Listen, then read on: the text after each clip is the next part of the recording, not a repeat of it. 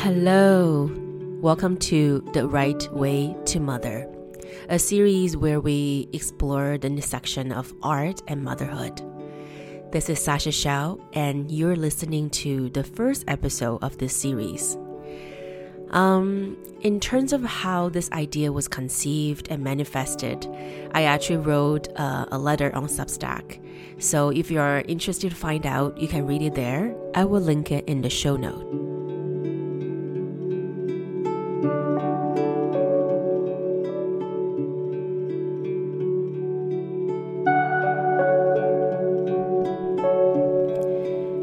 My guest today is Rachel Yoder, author of Night Bitch, which was published last year in 2021. It's categorized as a novel, though I would argue it's more a cross-genre piece that is part autofiction, part science fiction, part memoir, and part novel. It's so many things at once, you know what I mean? The protagonist in the book is an artist and a stay-home mom who gradually turns into a dog. Yes, you heard it right.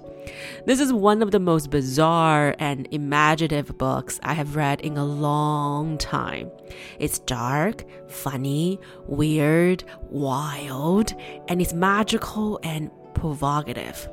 It's an easy read to devour. I read it pretty quickly, at least the first, 150 pages.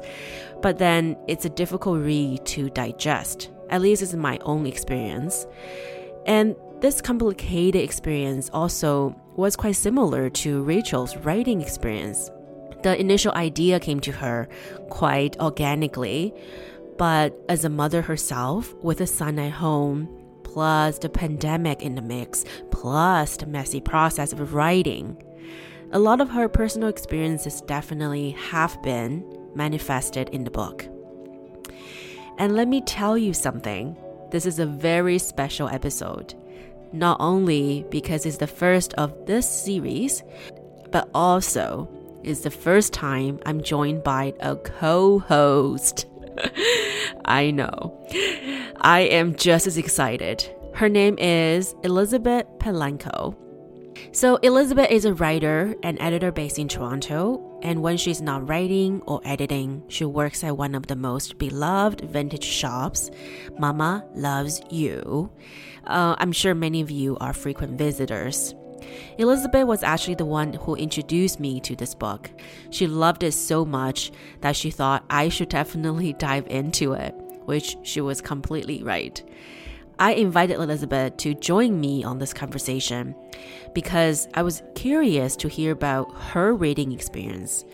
Has been different or similar to mine, considering she isn't a mother herself. And this conversation is very rich. I know, I say that about many conversations, but this one is very much so. And so I don't want to pick a few highlights here to summarize for you like I usually would for other Dear Seekers episodes. I'm inviting you to experience your own highlights. And last thing, thank you so much for being here. I really hope you enjoy today's conversation. We never talk ahead of time about what questions we have for you. So we are both in this dark with you.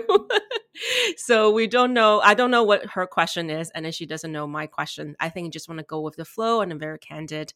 One thing I really am interested in her perspective, Elizabeth's perspective, is she's not a mother herself. And so as a reader, I wonder what her experience was like, because obviously we don't have to be a mother to read this book. Yeah, that was basically my introduction. Sasha and I actually met, I work in a vintage store and she was a customer there.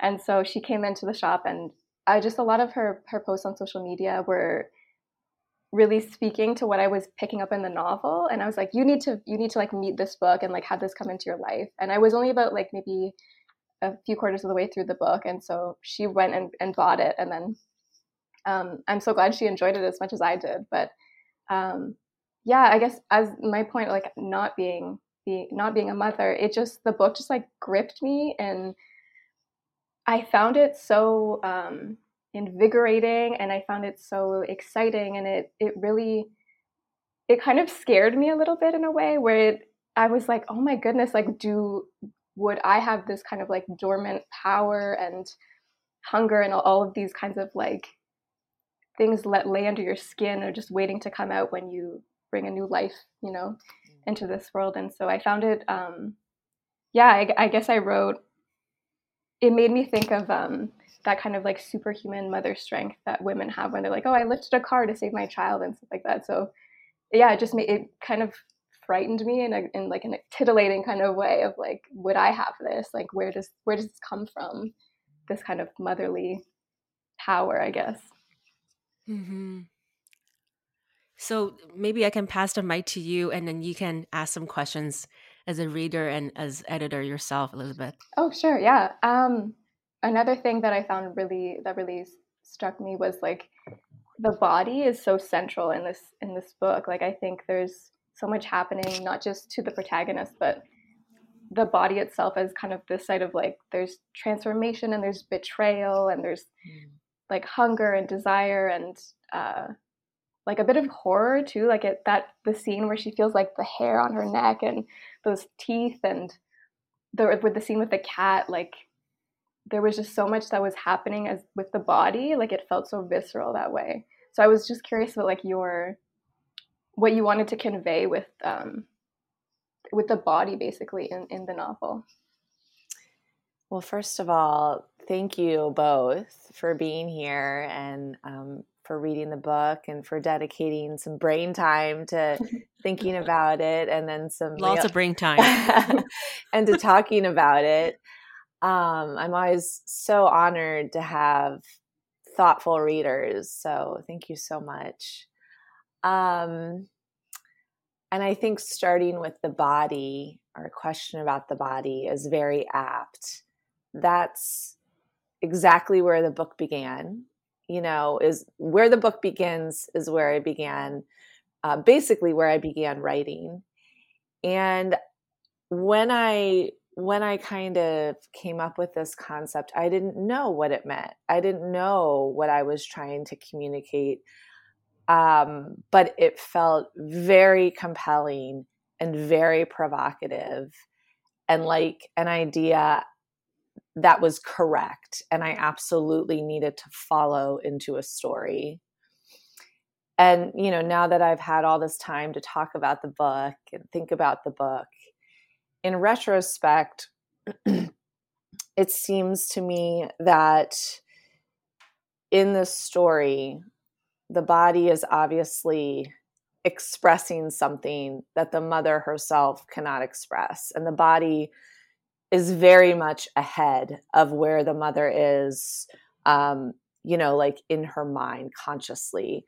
So the body unconsciously is expressing these unconscious urges that the mother's not even in touch with yet. And the body's ahead of her and it's saying, okay, we're going somewhere and you're coming along for the ride, whether or not you like it. And I have some things to teach you. And so for the mother, at first she resists the call of her body. She thinks it's horrific. She's frightened of it.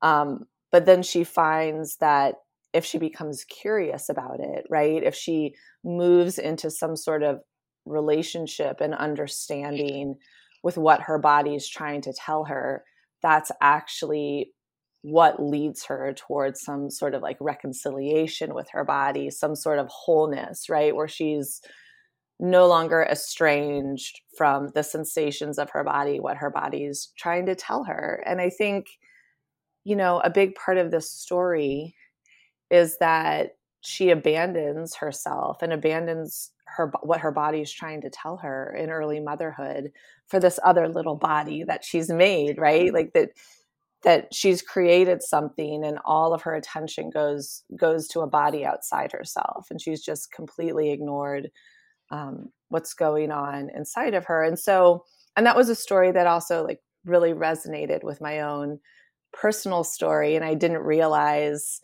it till much later. Mm-hmm.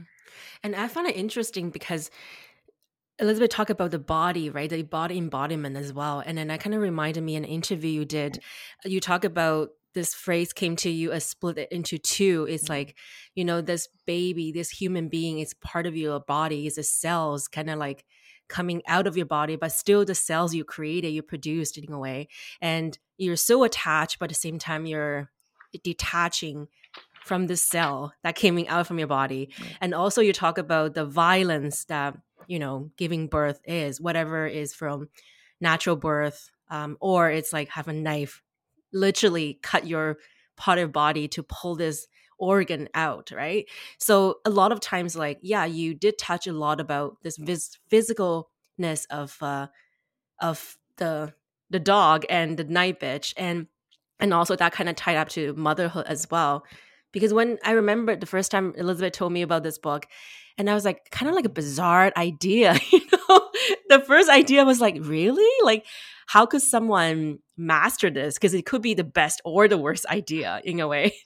So at first I was kind of hesitating in a way when she shared the kind of like the story and the title of the book, and but then the more she talked about it, and then after I read into it, you really brought this story life, because it's like in a way that it's almost like a science fiction, but also more you really tap into a very kind of like cross genre wise in terms of writing this book, and then sometimes like almost a little bit auto fiction as well. So can you tell me a little bit more? Maybe, sorry, Elizabeth, I told you I would hand over the mic to you, but I couldn't resist. No, it's great to have a conversation. Yeah. You can jump in anytime.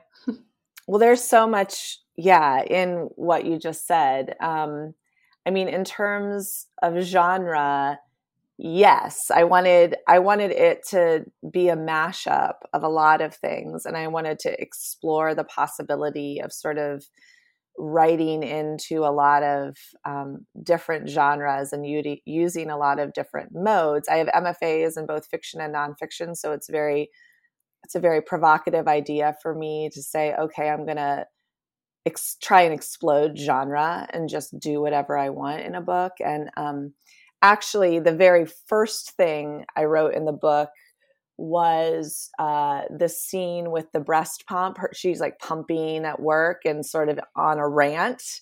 And I thought that was going to be an essay, but I just had this voice and it didn't go anywhere. It was just this rant about pumping at work. And so that got folded in, right? So this sort of like autobiographical, essayistic thing gets folded in to the book. And to speak to your statement that this seems like it could have been a really bad idea, I completely agree. And that was part of the appeal to me. It felt like a challenge. Like, a book about a mom turning into a dog is absolutely a horrible idea and seems like it would not work at all.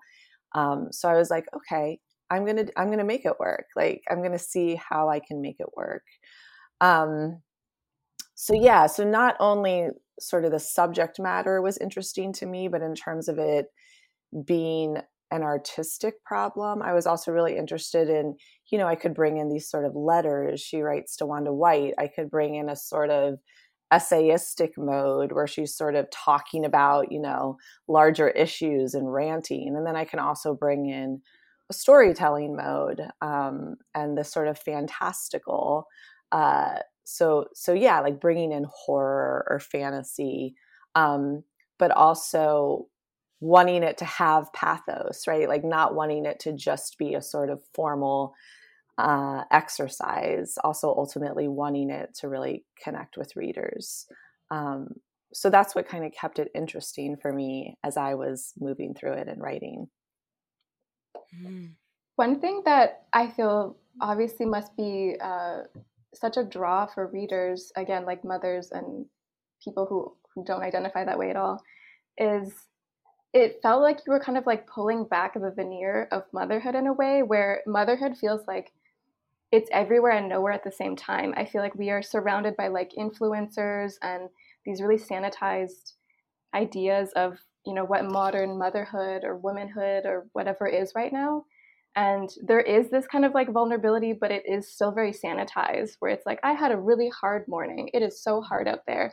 But the novel was just like, it just ripped it back, and it showed that, motherhood is like monotonous, and sometimes it's violent and ugly and gross and like beautiful, and like there's resentment and like betrayal. There was just like so much that I felt has either been kind of like packaged in a way that makes it very like flat and not honest. But I felt that the novel was just very honest about motherhood. Mm. Yeah, and I also feel like because it's cross genre, it's not really a memoir or novel. It's kind of like allows reader or a writer, I guess, in a way that you can go to the darkest corner of motherhood without having to justify something. Like you could go there, and the reader could go with you, and in that darkness, actually almost feel like it's not dark because the motherhood experience has been seen, and then so yeah, I find that very interesting. Um, when you were writing this book, was that any corner was so dark to you? Didn't you kind of afraid to get there? Well, first of all, I really like that idea of the fantastical sort of bringing safety, psychological safety to the book, right? Like where you can go to the dark places because we're just pretending. Like this is a mom who turns into a dog. It's not real. So um maybe that was a way that I sort of tricked myself to get to the darker parts. Um I felt really uncomfortable with the cat scene, and I still feel uncomfortable, and I still don't know if it's correct. I don't know if I wrote it correctly. Um, and I still have a lot of questions about it. And and I do still worry about that I'll lose people there, that's where they'll stop reading, that it's too much. Um, and Yes, and I guess I also worried about sort of the rantiness of the first section, if it was too angry for too long. Uh, but I think so many women really, that first section for them is really cathartic.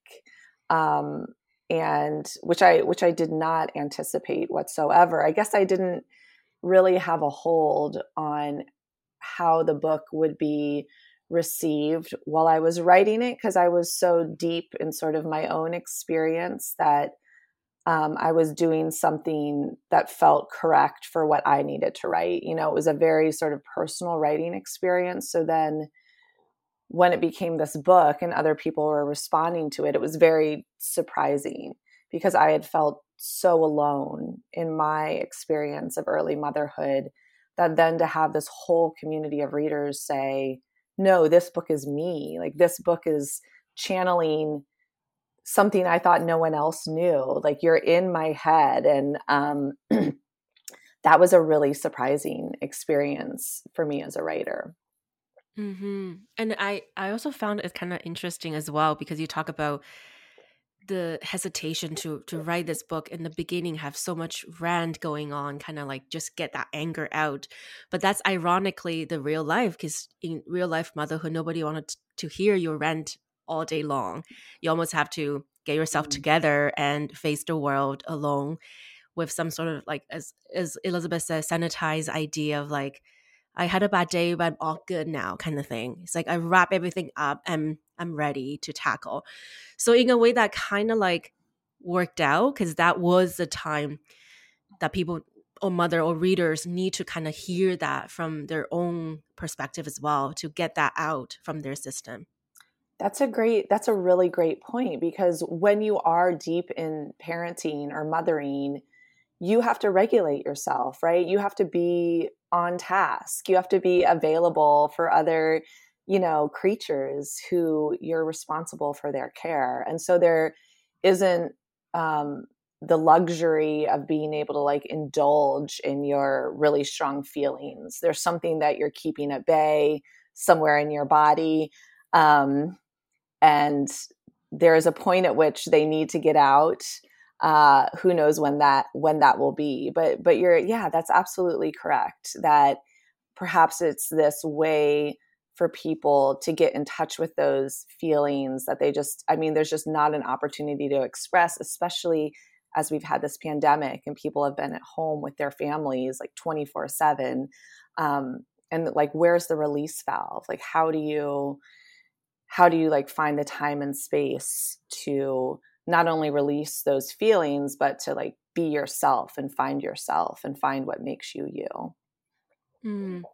And I want to get to the book again later, but I also kind of go along with the thing you mentioned about pandemic, because you wrote this book when it was before pandemic, right? It's not during the pandemic. Mm-hmm. And then you did a revision and everything during the pandemic. And now the book is out and you're promoting it. We're still in the midst of it. So what's the how is this process been like for you? Because I was stalking your Twitter as well, and you were talking about kind of jokingly, playfully, has anybody also experienced some sort of spiritual awakening? So I wonder, is there anything that you, through this whole process of like start writing to now having this, book tour or whatever, what's your experience has been like?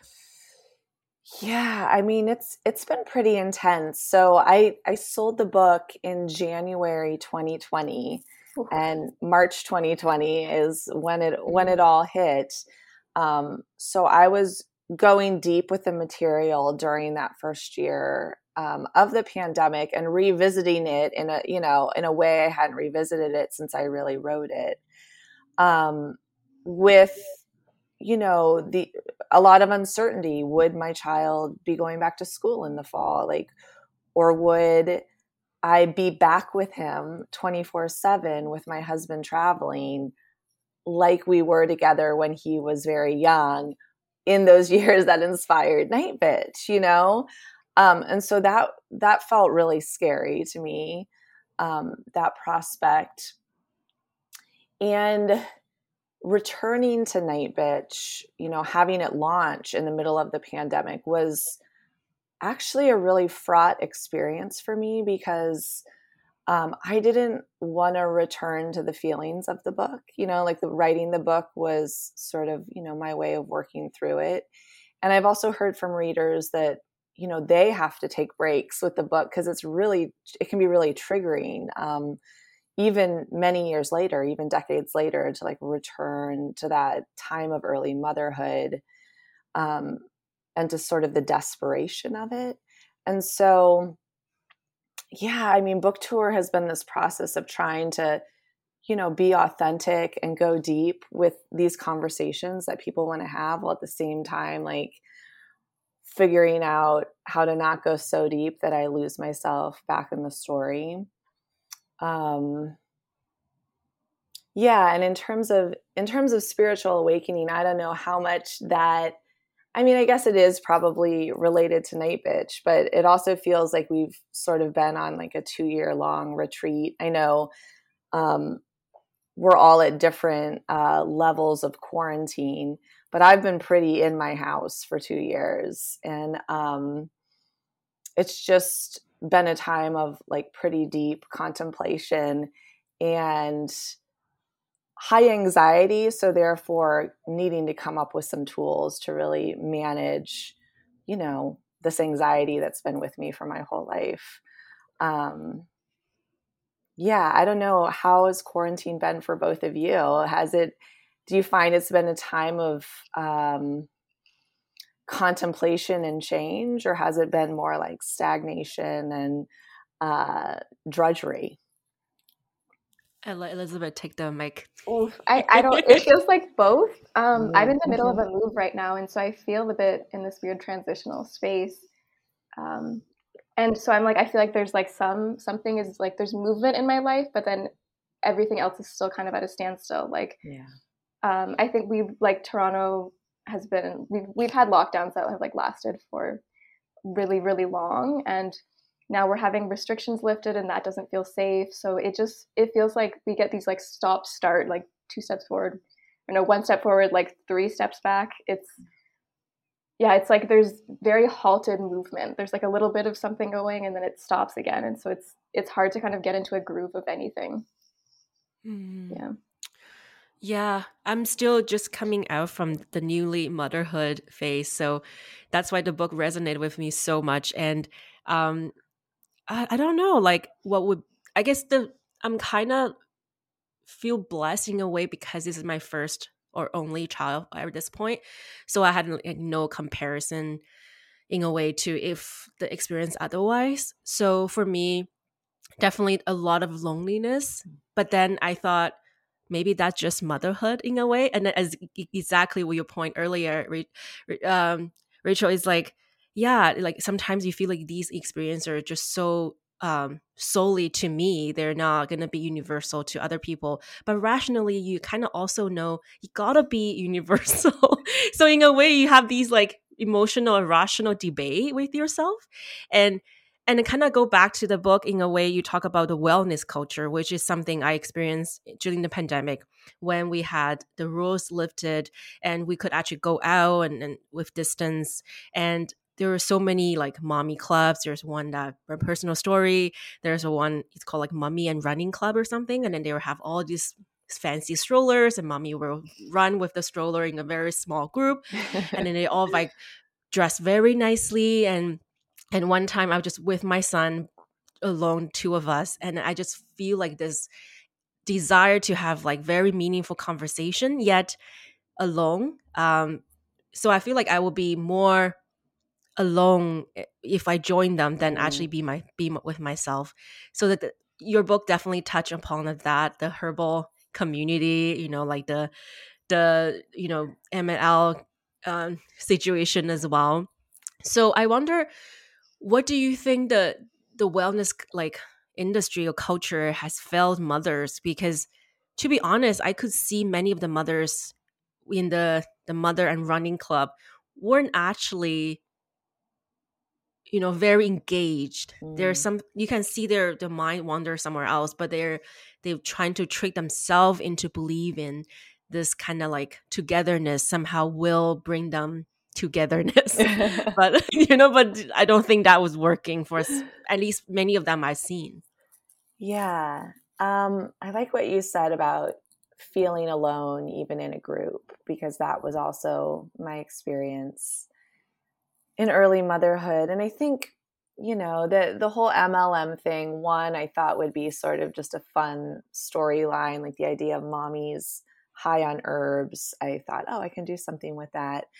And there is something to be said about, an MLM bringing women together. Like, I'm all for women coming together, but it's women coming together around something that's hollow at its core, something that's not meaningful at its core, that's sort of offering counterfeit meaning, that's comes in sort of marketing speech and is all about you fulfilling yourself via capitalism, via like selling, and like that's the road to self-fulfillment, is like becoming part of like the economic story of your family and getting back to work and earning, right? Which to me, I'm like, no, don't go there. That's the wrong story. Like, can we come together as women and have a different story that's not about achievement and earning and this sort of counterfeit happiness? That's about actually having like conversations, being really honest about your loneliness and your struggle, which is, what Night Bitch wants. She wants someone to see her, to really see her. She doesn't want to dress up in her perfect mommy costume, right? And there's this sense that all these women are sort of dressed up in their perfect mommy costumes with their perfect mommy accoutrement, right? Like all the expensive stuff. And that's all sort of, it's a costume, it's a shield, rather being something that opens them up to genuine connection. And so I was interested in, what's counterfeit in mommy culture and what's the actual genuine impulse behind it. And I think that's what I was trying to get at with the MLM, that in the end, like Night Bitch, she does really want to be friends. She wants to connect with Jen. And it's when Jen offers some vulnerability, some deep vulnerability, that they're actually able then to come together rather than have on their kind of armor. Yeah. Wow. Lucas, do you have any question before I jump into the next? No, I don't want to take the mic so much. No, please.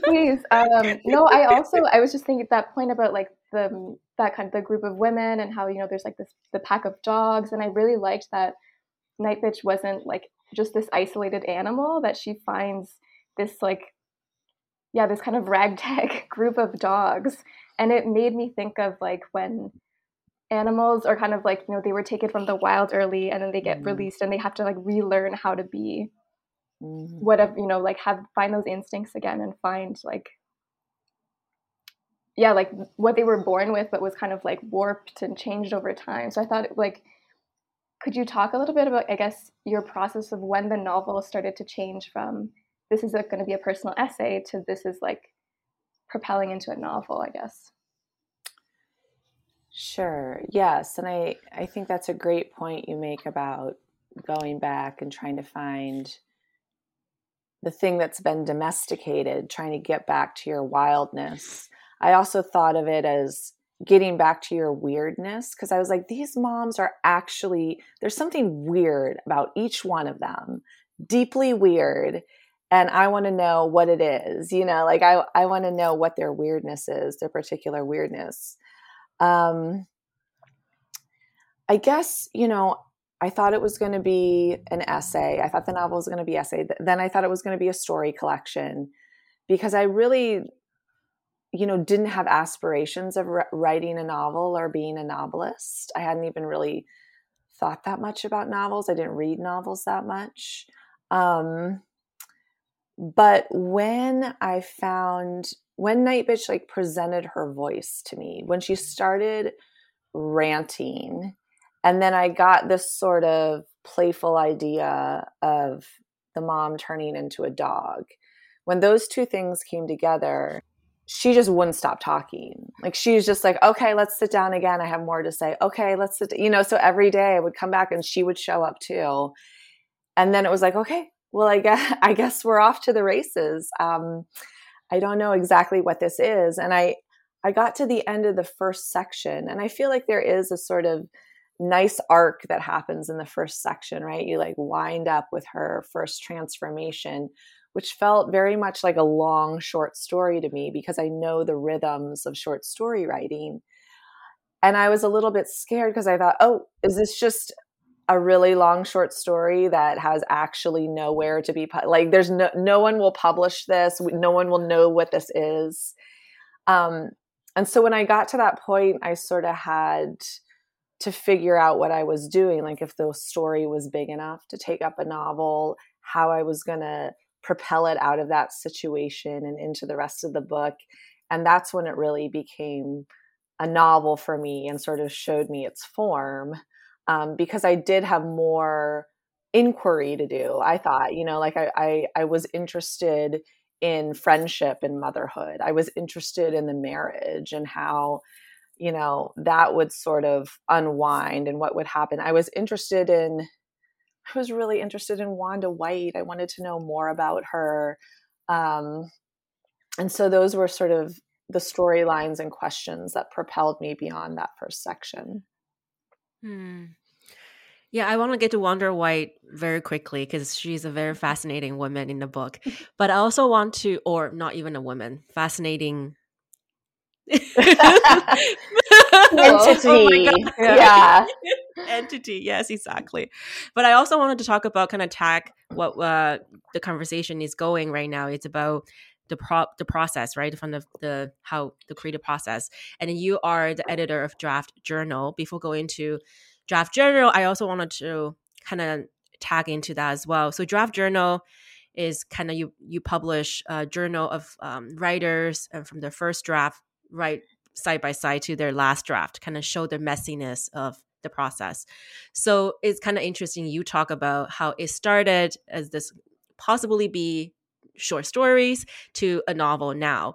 So what was the messiness in between that you kind of cut out and you felt like maybe wasn't really serving the end of this copy of the book? Yeah. I mean, a lot of the messiness was actually just silence, was a lack of anything, of knowing where to go.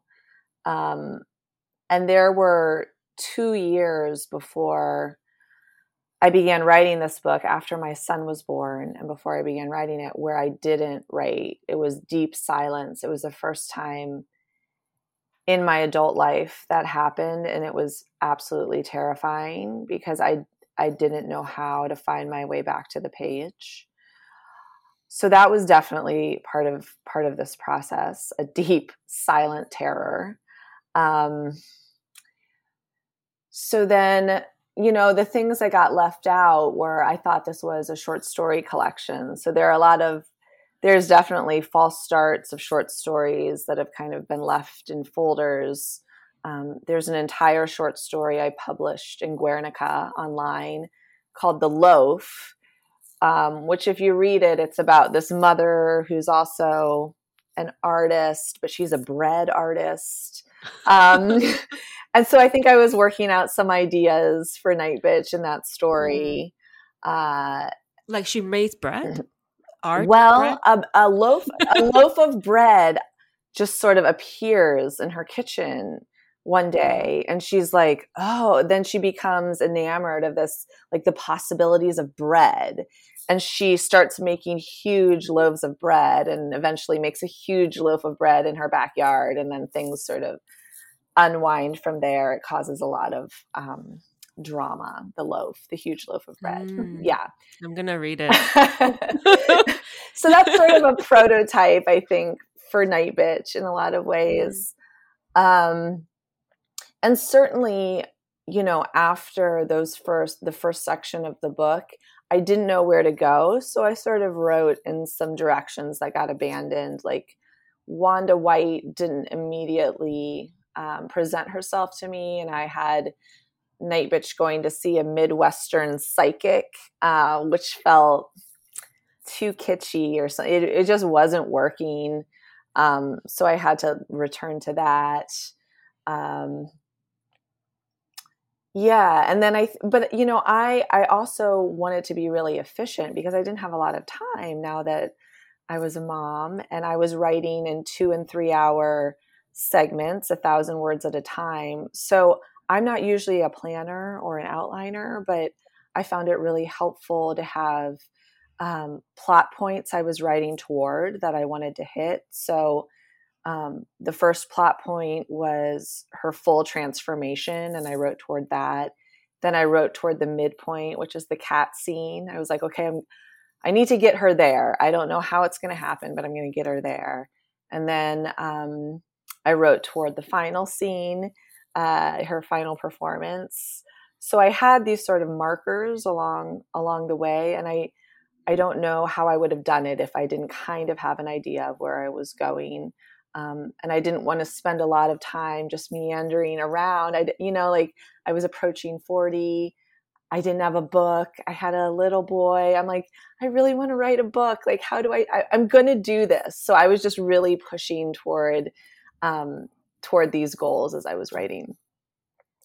Did you have to kind of you say you have like 2-3 hours to write each time. Mm-hmm. How was that like?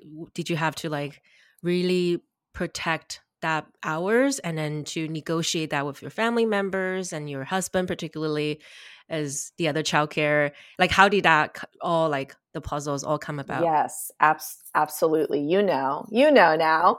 So I've never had like a daily writing goal. And this was the first time where I would say, okay, for the next 2 weeks, every day, no matter what, I'm writing 1,000 words. And I can do that in 2 to 4 hours. I can do that no matter what. I knew I could do that. So I kind of, you kind of have to get a sense for your capacity. And I knew that I could do that.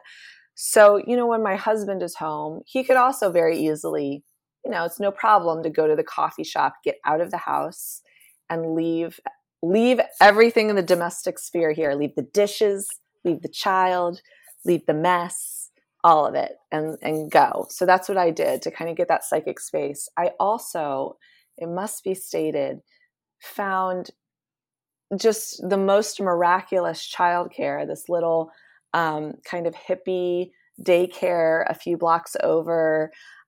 This guy, Tim, it's called Tim's. This guy runs it. He looks like a wizard. He has a long beard. You can't email Tim. You can't call him. You just have to go there and find him. And I remember I went there when Coco was so little and I was so desperate and we had no money, because I wasn't working anymore. And that was another factor in all this. Like, I can't even get a babysitter. Like, $15, $10 an hour is, even that is a strain for us. So I went over there and I said, Tim, Mr. Wizard, like, I'm a writer. I haven't written for 2 years. I just need like 3 hours a day. I need the mornings. Do you have room? Can you help me? And he's like, sure. Yeah. And my bill was just like, it was not even a bill. I was like, how could this be? So the fact that there was someone who was providing, daycare, was flexible and was willing to like give me a price that I could afford was essential to this whole process and to me getting started again. And it felt like a miracle. And it came like right when I needed it. So that was a huge piece of the puzzle. Do you remember the first time when you kind of sit in front, I don't know what's your writing device is, like typewriter or handwriting or, computer? Do you remember the first time you kind of returned to that space of your own? What was it like? Because I remember mine very vividly. So I wanted to hear yours. I don't remember particularly, but I would love to hear yours. What was yours like? So I wasn't like writing for 5 months at that point, and then I didn't touch a computer at all. So when I returned it sitting in a very little corner, it's like just a corner for me, and that was enough for me. So I just carve out a corner, like no toys, no sight of children. I just need that little sanity space for myself. And then I have my laptop, and then I turn on. I didn't remember my password. Yeah. So I was like, I got locked out of my own laptop, and it took me 2 hours just to figure out what was my password. How symbolic is that? I was locked out of my own, creative space. Yes. Exactly. And then, yeah, exactly. So, and then I only had 3 hours. So when I actually went into my laptop, I have an hour to write. And I pretty much didn't actually write much. I just, kind of put myself together in a way, because I felt like I was really meeting this person. I mean, I was having an existential identity crisis at that moment. So I didn't even have the strength to write. And another thing is not related to writing, but I also want to share a personal experience actually happened just a couple months ago. I was cleaning the house and our apartment, and then we have this 2-bedroom apartment. So we have like a very hidden little closet that has a very secret way to a very tiny bathroom, which is, I don't know who designed it. But needless to say, I went in and I haven't been to that bathroom for so long. That bathroom was just mine before. And then because I feel like that bathroom had this access to my past. And then anyways, I went in, I was going to clean because I hadn't been in there for a long time. And I realized I got this feeling of like, I'm in this person's maid. I'm cleaning this person's like lipsticks and cleaning products. Those are all mine before, but I feel like so distant to this person. I feel like I'm hiding in this own identity shell of mine, and then I'm accessing to hers and I'm trying to play, but I just realized, wait, this was me. This is my stuff. And then that moment kind of woke me up, and I found it really interesting and fascinating, obvious, but also kind of in a way kind of scary, because I'm like, who am I, right? So I think identity crisis, existential crisis is kind of very common thing for any mother. So what kind of process did you have to come to to play with this? I mean, I think it's so interesting that you said, I sat down to write and I was meeting this person. And then you kept talking, but I'm like, yes, that was my experience too. And I'm utterly taken with this little magical weird bathroom. I mean, all of this, I'm like, you should write that story. There's a fairy tale there or something. It's really compelling. But yeah, being the maid to your former self, that feels provocative and correct, you know? I mean, I also had that sensation. I was hoping that your return to writing would jar something for me. And I think I had a similar experience, sort of sitting down and having to look around a little bit, you know, like, who am I? What am I doing? Where is she? You know, like, where is the person who used to know how to do this? Because it does feel like another self. And as I said earlier, I feel like I really abandoned that other self. And maybe there is a necessary abandonment that needs to take place, you know, at least for a few weeks or a few months, because we are animals and we do, you know, we do have this very raw, instinctual urge to just, you know, nest and take care of our babies. And, but how do we find our way back to ourselves? Because I think so many women get lost somewhere in there. And certainly we are transformed also after we have a child, like we're different people. But how do we stay in touch with the self that had like desires just for herself and had, you know, this big, vibrant self that existed before her child? Like, how do we balance that? And I think that, you know, that's the central question of Night Bitch is how to take something for yourself, how to fully express your passion, and how to also fully mother and fully be there for your child.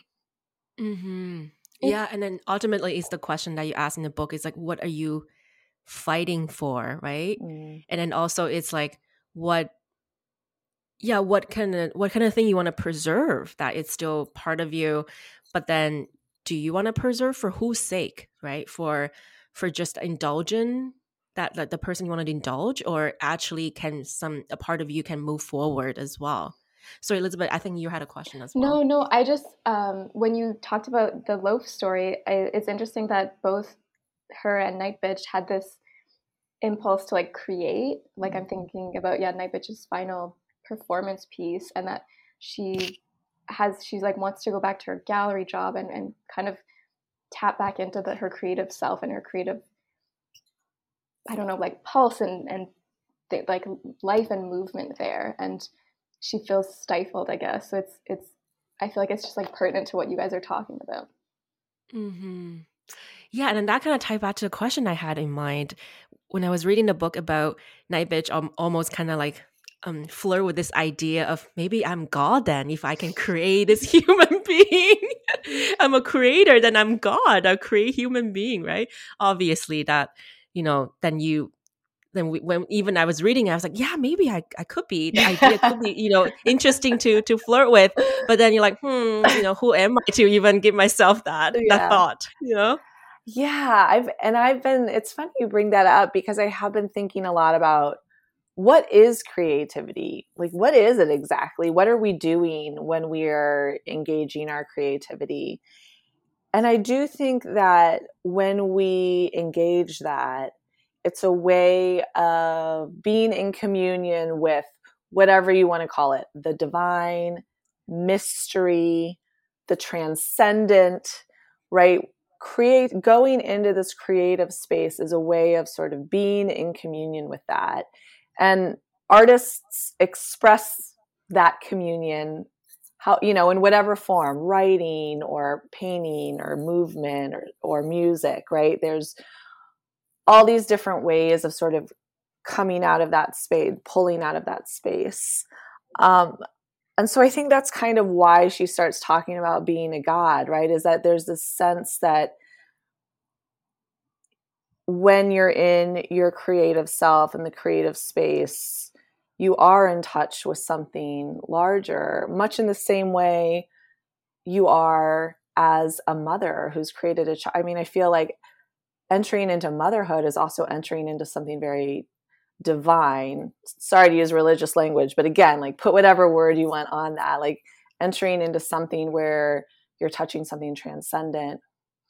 And I think, for people, I was thinking, well, what do non-creative people do? People who, aren't really, and I think another way of entering into that is people who are really into the wilderness and the outdoors. Like that's this other way of like sort of communing with something much larger. And I'm sure there are other ways I'm not thinking of. But I think that's why that came in and how it's all sort of tying together, and why it felt important that she was an artist and also a mother, and how those were sort of in conversation with each other, or communion with each other in the book. Yeah, and it also kind of reminded me of something I heard recently about, like transcendent experience. It's almost like when you have a healing experience while you're creating something like your art, writing a book and stuff like that. But also that healing experience is also being collectively experienced by whoever is in touch with that artwork. And that's when it's transcendent. So I guess that really resonates with me, because if you, I then this is a question for you, Rachel. If you write this book, Night Bitch, you came out of it healed, most part of yourself, but then no resonation from or feedback from other people. This book locked into a locker. Do you think you would still have the experience today? That's a great question. Yeah, I do. I mean, I think writing the book, crafting the story was a big piece of my journey, me working through some things, and even if no one would have ever read it. But then I get to have this different experience because people have read it, which has its own like intensities and challenges and gifts. But yeah, I think either way, it's like a piece of the journey. And honestly, as I was writing it, I kept thinking, this is bonkers. I don't know if any, if any publisher is going to want to publish this. Where does this fit in the market? I mean, I wasn't thinking that too much, but it did cross my mind, like, I don't know, dog mom book. But I just kept going because, it was what I wanted to and needed to write. Yeah. Elizabeth, I wonder, how did you pick up the book? I don't remember.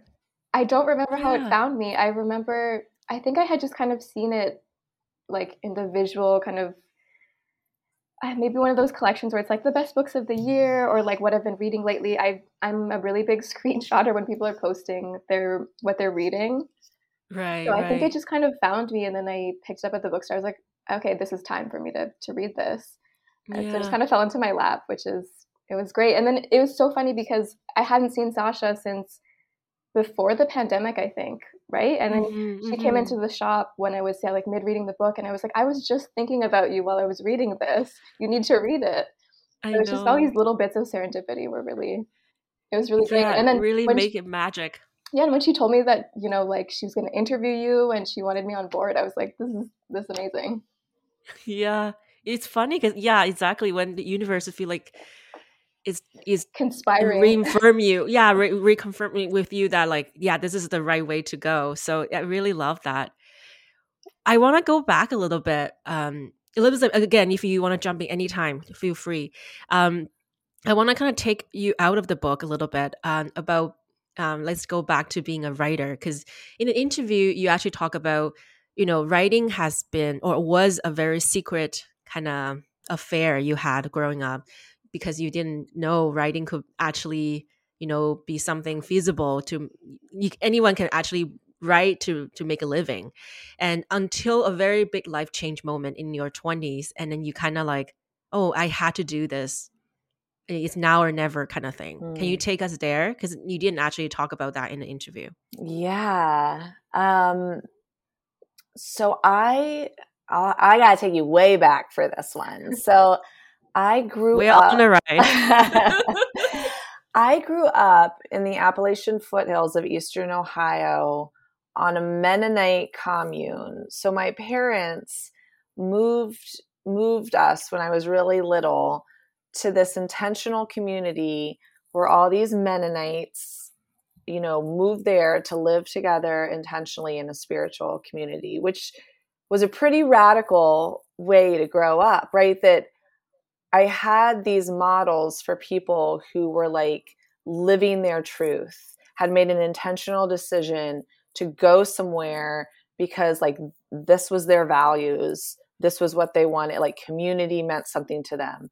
Friendship, being, in touch with their spirituality, in touch with, their morals and values. So that's where I grew up in this. And then I went off to college, literally from the dead end of a dirt road. I got a scholarship and I went to Georgetown University. Georgetown is in Washington, D.C. This was during the Clinton era. People go there because they go to the School of Foreign Service. They want to be diplomats. There's a lot of precociousness. There's a lot of international students. The students are very savvy. Most of the students come from very wealthy families. And so I was thrown into this completely different world with a completely different set of values. And a lot of the values just had to do with like, people were there because they wanted to like have a career and make a lot of money, which was really foreign to me and felt really foreign in my body. Like I have a physical memory of being there for 4 years. And when I return there, I feel the same way. It's a very uncomfortable physical sensation. And I really struggled there. I questioned everything that was meaningful to me there. I was an English major, and my plan after graduation was to go and get hired by an investment banking firm in New York and go into investment banking. But I majored in literature and art. But I was trying to shift my values to like align with this culture that I had become a part of. And it felt horrible. I felt horrible there. I didn't know how to be myself and also be a part of this like community that felt so foreign to me. And it caused just a huge crisis. I had a huge breakdown my senior year, which I was also in this crazy relationship. Long story short, I dropped out of school before I graduated, and I went to the desert in Arizona where I would spend the next decade of my life. It's very biblical here. And I wound up at this little hippie college in Prescott, Arizona called Prescott College, which was all about experiential education and the outdoors and designing your own degree plan and doing what you wanted. And that's where I finished out my degree. And that is where I took my first writing class. And I don't think it's any coincidence, right? Because of course I wanted to be a writer. I was always like writing in my journals, but I was like, how do I make money doing this? I can't be an artist. And once I was kind of at my most desperate moment, my most alone moment in the desert, it was like, okay, everything's been stripped away. Who are you? What do you want to do with your life? You're 21. How are you going to do this? Figure it out, Rach. And that's where it was like, here's writing. I found, like my writing mentor was there. She's like, hello, here's what you're going to do. Like the universe is like, here we go. And I started writing, and I started writing stories to kind of show me the way, because I didn't know how to exist, how to be a Mennonite girl who had left her community and her traditions and was now I was like, what is this story? So I would kind of like put that in play and see what was happening. And so writing, that's when I was like, okay, I'm a writer. I'm going to be a writer. And I don't think I ever would have gotten there unless I had this huge explosion in my life. I would have gone to New York and become an investment banker, which sounds so crazy. That wouldn't have worked. It wouldn't have worked in any way. What was I thinking? But I had to kind of take this detour, and it was a big detour. But I think, it manifested because that's what I really wanted. Like I didn't want to go and be an investment banker. And every cell of me knew it, except for like my conscious mind, like my body knew it. We're literally coming back full circle to like the first question and the first exploration of like the body knows first before you listen to it. Yeah. And I mean, it's also of note that, I also got sober in Arizona, right? So clearing away sort of like the haze of college drinking, and being sober in your 20s, like really makes everything a lot more clear, right? There's not this haze over you anymore. And you're finally able to like discern some things. Mm-hmm. Yeah. And then you also talk about almost like you had to create a new identity for yourself. And through writing, it's a process of a self-creation. So you are the god of your own, your own path. And so at one point, I wonder, did you feel like you actually a writer now? Did you get to that point that you actually give yourself that permission to call yourself a writer? I mean, I think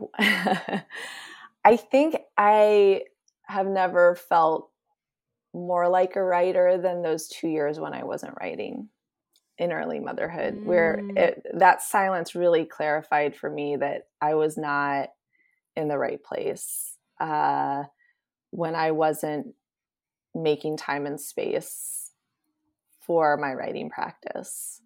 I think, I kind of took it for granted because I was in grad school and I was teaching and I was in that world.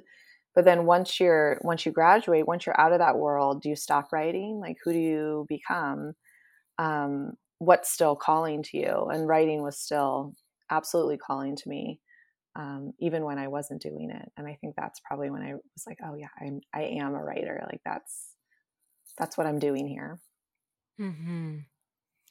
That's all my questions. I don't know, Elizabeth, you have any more? No, I think it was so great to just kind of like let the conversation flow and touch on everything that I think was covered in the book and that I wanted to get into and talk about. So it's been lovely chatting I with highlighted so much in the book that I was like, oh my God, like when you highlight too much, you realize like there's no point of highlighting anymore. The entire book is yellow. Yeah. So it's like, okay, that's just not doing its purpose. But yeah, thank you so much, Rachel. Like this has been really, really, such a pleasure. And also Elizabeth as well, you bring your perspective as well. Because I think it is sometimes. All right. Like, thank you so much for staying till the end. I really hope you enjoy the conversation. And if you want to connect with Rachel or Elizabeth, all their links are in the show note. And if you want to order Rachel's book, you can head to any of your favorite independent bookstores. And as always, I really hope you can take a second to leave us a review or comment on Apple Podcast or Spotify, because that's just going to help us get into more ears. I was going to say eyeballs, but ears, and also more people can find us. Again, thank you so much, and I will speak to you soon. Okay, bye.